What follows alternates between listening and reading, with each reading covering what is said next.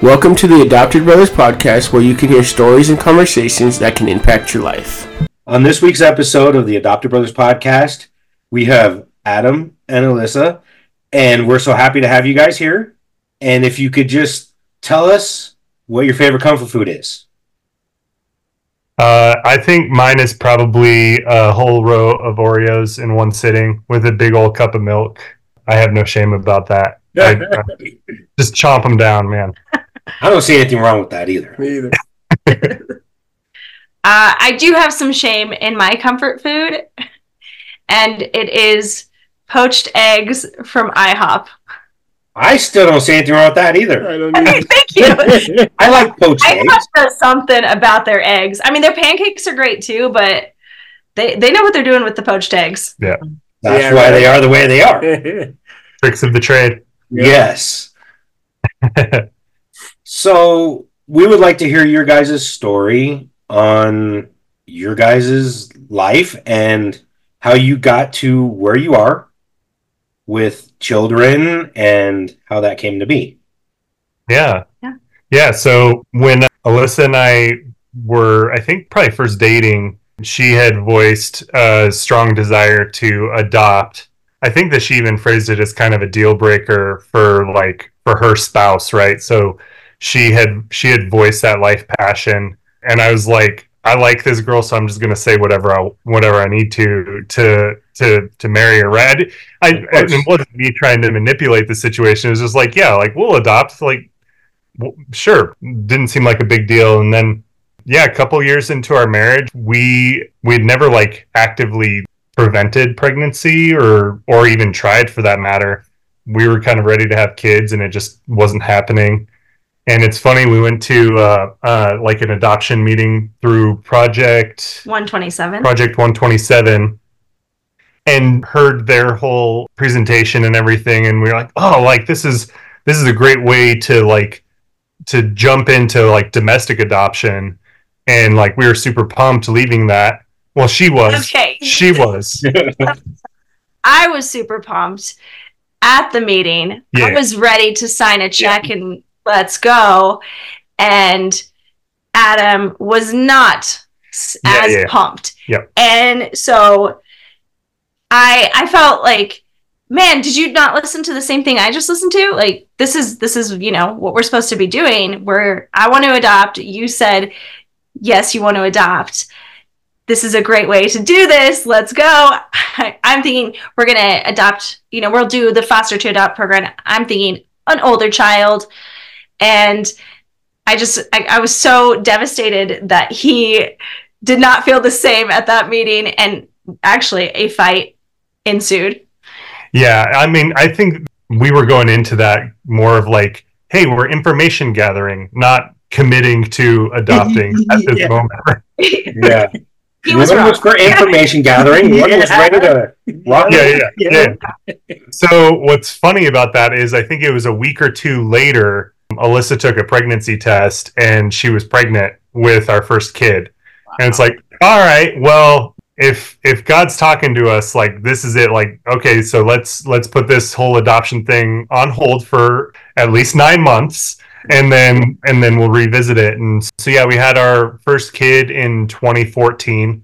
We got married in 2011. Had our first kid in 2014, and then he was like a year and a half-ish, maybe a little bit older. No, he was about a year. Not even a year. He was barely a year old, and we went to another Project 127 meeting, the same one. Because I said, we had the kid. Now is my time. Yeah. We're going to adopt. And so I went into that thinking, all right, we're gathering information again. No, we were there to sign the check. And then 3 weeks after that meeting, we found out she was pregnant again. Not to mention another fight ensued when we were leaving the meeting, because I'm thinking, okay, we have a baby. Now we can adopt. Now God wants us to adopt. Yeah. And so she was pregnant again. She was wrong again. Okay. That was in 2016. We had our daughter. From there, we actually were like actively trying to get on the same page with adoption, right? We were really happy with having 2 bio kids who just so happen to be the same age as our niece and nephew. So it was just kind of like picture perfect. And it's okay. Now I think that we can really step into this adoption thing and be intentional with our actions, right? I think I saw a shift with Adam at that point, and it was, something I think I was just so blinded by my desire and what I felt was our calling that I didn't see it before. Of he wanted to do it, it just wasn't in that timing, and and so there was definitely like a definitive shift of where he felt really ready at that point. Yeah, that was, for sure. That was how we were going to grow our family next. Yeah.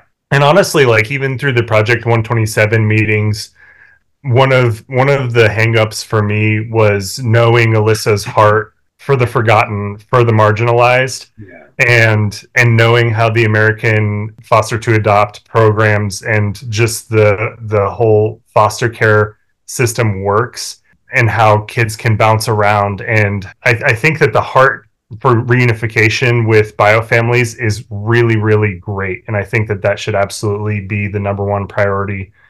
But unfortunately, a lot of people are in situations where they can't take care of themselves, let alone their child. And so knowing Alyssa's heart for the kids, and knowing that the likelihood of kids coming in and out of our home and what that would do as far as just like tearing her heart apart, I felt like that wasn't the right option for us.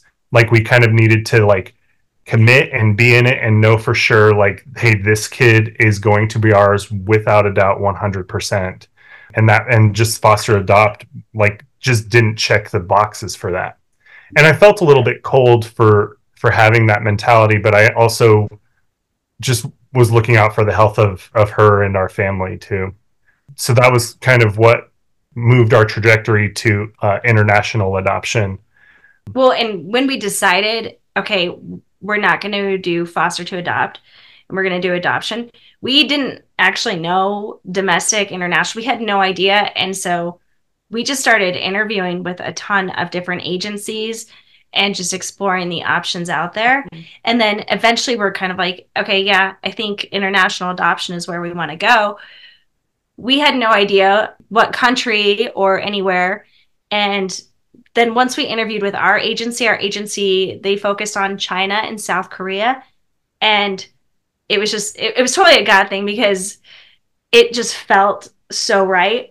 Once we left there, it's both of us knew right away, we're going to adopt from South Korea. And we knew nothing about the country. I think that a lot of adoptions that we know of or international adoptions are from African countries. Or Haiti. Yeah. And so I just kind of envisioned, okay, once we decided international, we were going to go that route. And so God continued to surprise. And so when it was South Korea, that was not even on my radar at all. Right. But so once we picked our agency and signed on with them, some of the requirements of the program were things that we didn't even realize, or different countries have different requirements. For South Korea, one of the things that stood out to us that was interesting was your BMI has to be a certain number or lower. That's interesting.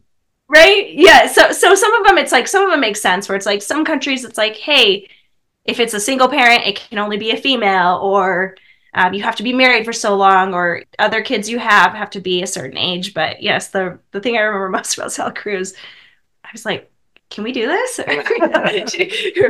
is our BMI? I don't know. But another reason that we were kind of led to South Korea and their program specifically was that they had a really strong relationship with the country. And since their focus was 2 specific countries, it felt really secure. Whereas we had heard horror stories of, people being in the midst of an adoption and the country just closes its borders to it and says, sorry, no more. And so it felt secure. And then another piece that, we've probably like kind of alluded to, and this is, I'm not a patient person. And so South Korea, but the timeline was a faster option than, say, China. And they said it could take about 18 to 24 months to complete the adoption, which, you know, felt like a lifetime to me. It still did. It still does. But it's fast in terms of international adoption. Yeah. And from the start to us bringing our youngest home was like right at 18 months. So they were right on the money with that. And praise God, it was like we brought him home in June of 2019.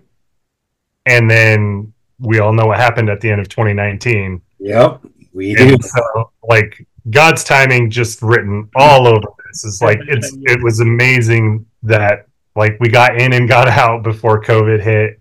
Yeah, because that would have thrown a wrench into everything. Yeah, not to jump too far forward on that, but yeah. So the whole adoption process, a lot of it is very similar to like even applying to for like being a foster home. Like you got to do home studies, and I think you still have to do probably psych evaluations, things like that. So a lot of it was still like pretty similar, but to Alyssa's point, the different countries that you adopt from do have different requirements. Yeah. So I mean, I don't know what I thought going into it, but knowing we had to get psych evals, you know, there's something about knowing you have to get that makes you think, like, I'm gonna fail this. Like, yeah, right. I must be like, so there's something not right. They're gonna find something, you know. And so, you know, I psyched myself out for that, but it ended up being fine. Yeah, we passed. Yeah, I was just waiting for like, oh, awesome, we were pursuing adoption, and I found out that I'm a psychopath. This is Psych evals are not fun. I've done multiple psych evals for the job I do. I'm in law enforcement, so I've had to take psych evals for each department I've gone to. And yeah, you do kind of get that, am I going to pass this? Am I going to say the wrong thing? And I can see how that would be for you guys trying to adopt too, going, man, did I say the right things? Did I not? Because they ask you the same question multiple times, just in different ways, to see if they can trip you up. Yes. Yeah, the ink blot test was interesting. Yeah, the Rorschach. Like I was tempted to just say it's a dead squirrel on every single one, and just. Well, and for that one, you know, she was writing down word for word what we said, and then she'd read it back, and so I said something like, "Oh, I think that looks like a clown. Like that's kind of creepy." And I'm like, "Why does that creep me out?" And like, you know, and she's reading this back, and you're like, "Oh no, I do sound really weird. This is weird." But psych evals we passed. I remember, you know, stressing about so many things. Like we have 2 kids, and they were, I would say they were thriving. They were doing just fine, you know. But you get a social worker in your home, and it's like, oh my gosh, they're gonna, like, we don't have outlet covers on, you know, or something. Like, what are they gonna? They're gonna point out, you know. And the very first time our social worker came over, our oldest, he was so stoked about new underwear and just proceeded to pull his pants down and show her his new underwear. And I'm thinking, this is the end. Like, they're going to be like, they have no control over these kids. But that's what little boys do. Yeah, right. It's real life. Yes. So we passed that. During this time, it took, I want to say, 6 months for us to get matched with a child. And the minute I got the email at work, I just call Adam and I'm sobbing, and I said, they sent us a picture of our baby, you know, and we had heard, you know, people can review the file, and they can also, like, if something doesn't feel right, they can say no, which feels icky to me, but like I have to respect that about people. So I was so worried that Adam was gonna be like, no, I'm not feeling this like you are once again. No, and yeah, just to kind of jump back, before we were matched, going back to like the icky feeling, like they had a survey of, are you looking for a boy or a girl? What level of special needs are you willing to take on? And yeah, you don't feel good about that, because it's like you feel like you're disqualifying some kids by checking these boxes. And so like anybody who's going through that and feeling that, I just want to commend those people and say, hey, like, what you're doing is an amazing thing. And regardless of what kid you help, that's the end goal, is that you help a kid, and you want to make sure that you are able to provide for that kid. And if you take on something that you are not capable of taking on, then it's not good for the kid, and it's not good for you. And I think that a lot of people just probably try to bite the bullet and put on that martyr hat as best they can when they don't necessarily have to. And while it may not feel good to check those boxes, it's pivotal for the success of both your family and the kid that you're bringing into it. Yeah, I totally agree with that. You have to do what's best for you and your family and that child. And like you said, if you take it on too much, then you're not helping anybody. Yeah. Right. Yeah. I think like that brought up complicated feelings, because it's just like, it feels weird to make a selection when you're talking about like a child, your child, and I don't know, for me, like it was, I think innately you have certain desires. I mean, I think I certainly felt that pregnant, of like, oh, it'd be great if our first child was a boy because I have a nephew who was just born, and that'd be really special and fun. And it doesn't feel as gross as filling out a form and saying, no, I only want to look at girls this age and they can have this or that, or no, they can't have that. Like it's like, these are humans, and it doesn't feel good. And so I think that part of the process was hard too, because like Adam said, it's like, I wanted to be like,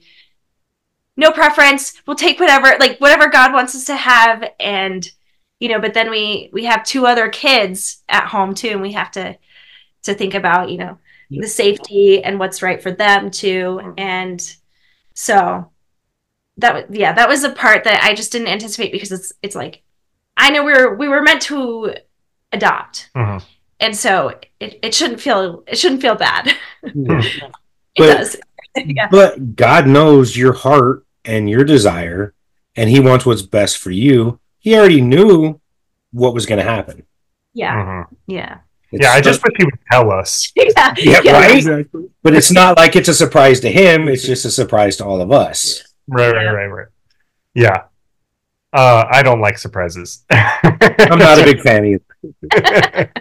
Yeah, so, I mean, obviously, all of this came at a monetary cost, right? So I don't remember exactly. Like, I think that there were stages throughout the adoption where we needed to kind of have, like, bulks or a certain amount of the money and hand that over to the agency that we're working with domestically here. And that was obviously its own stressor, right? Trying to come up with thousands of dollars, and a lot of it was fundraised. A lot of it was donated from friends and family.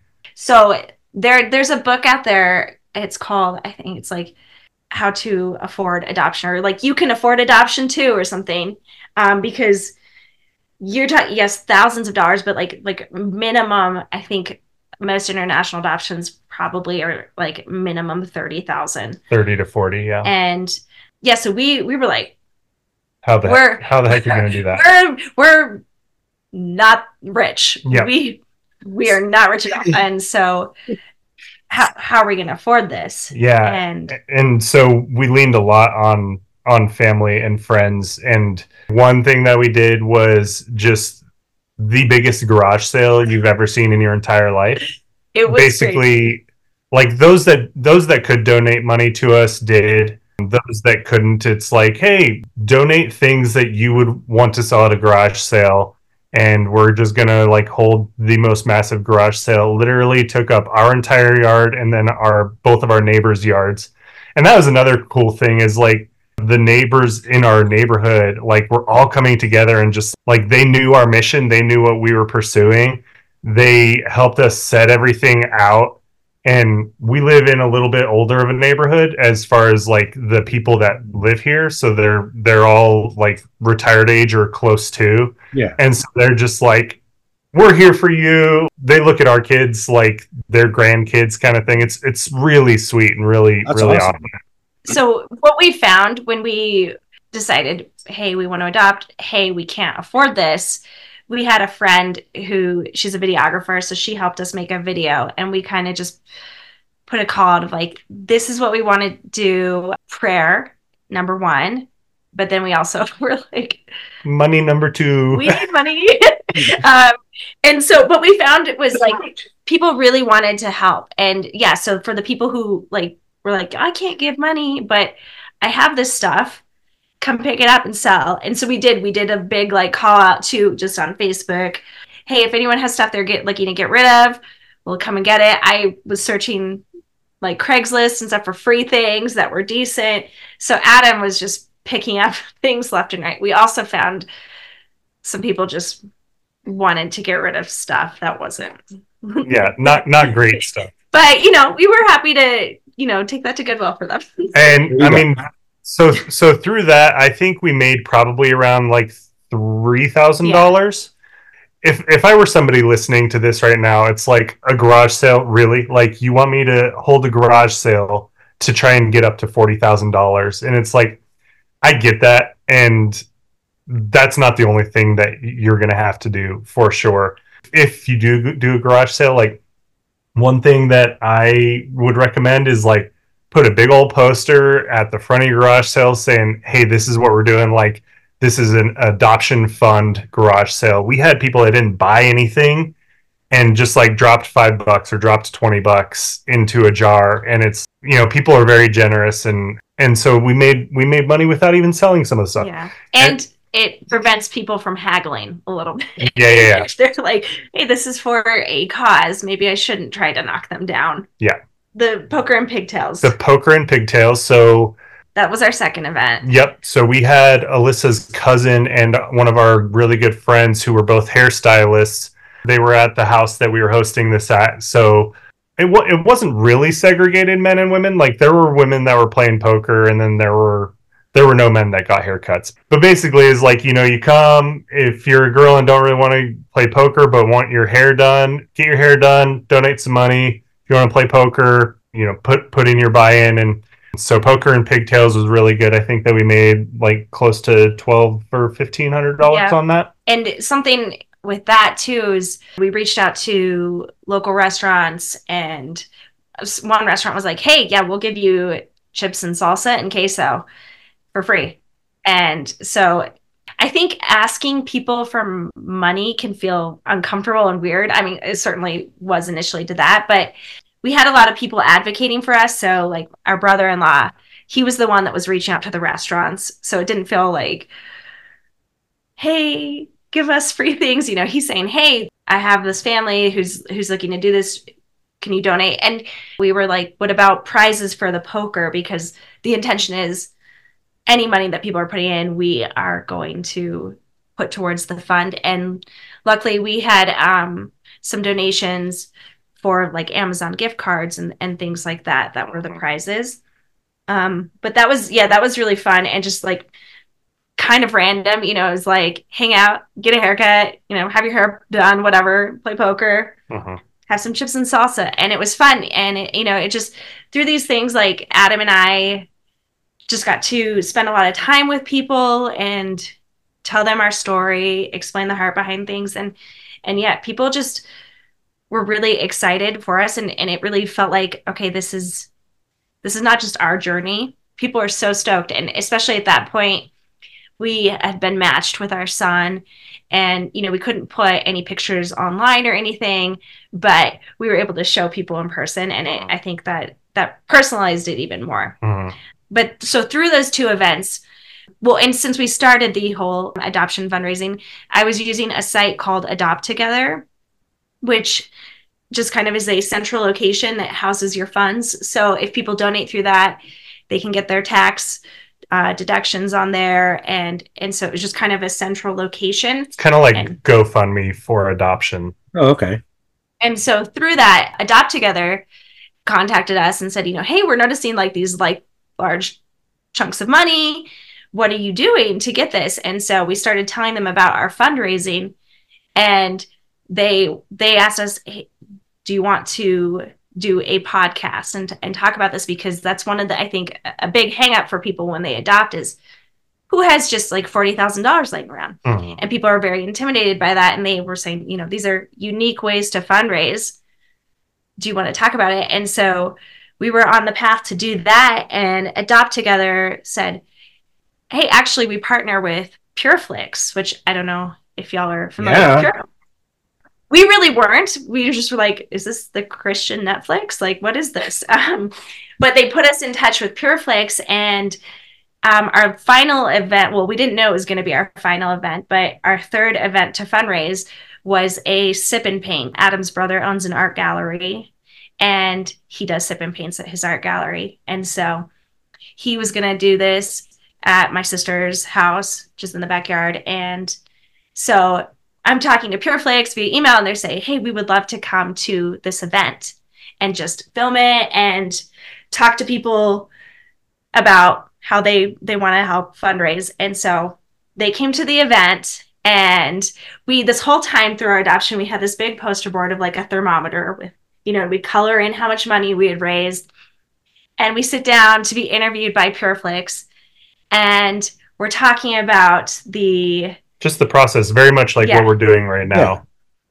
Yeah. And the girl interviewing us said, after tonight, PureFlix wants to fund whatever is remaining. And like, I'm still like, years later, it's still like, I hate the YouTube video of it because I make this like noise of like, you know, kind of, because it's just like so raw, but I mean, I had no idea that was like PureFlix's mission, and it just, we just saw God's hand through so much of this. They gave us so much money. And it was just really amazing because we had so many friends and family there to see God working in this. And so it just was like a huge celebration. And, you know, there's so many stresses that come with this process. And that just alleviated like a huge chunk of it. And it was incredible. Mm-hmm. And so now it's like, man, had we known, had we looked at PureFlix, like they do this to people. they like, you know, and so I'm happy to say we are subscribers of PureFlix now. Yeah, we are. Man, not out of obligation. No, but like to continue that mission is just like, and to be a part of that and to know that that's what they do is just so cool. Amazing.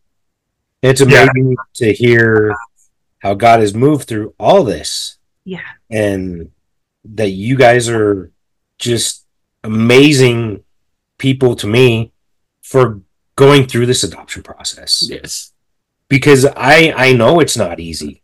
And just to hear your guys' heartfelt testimony about this whole thing is just amazing. It makes me, I know you can't see it, but it was making me cry when you were telling it. Yeah, thank you. It's been very cool. And we saw God work even more through it. We hope you're enjoying hearing Adam and Alyssa's story. Join us next week for part 2.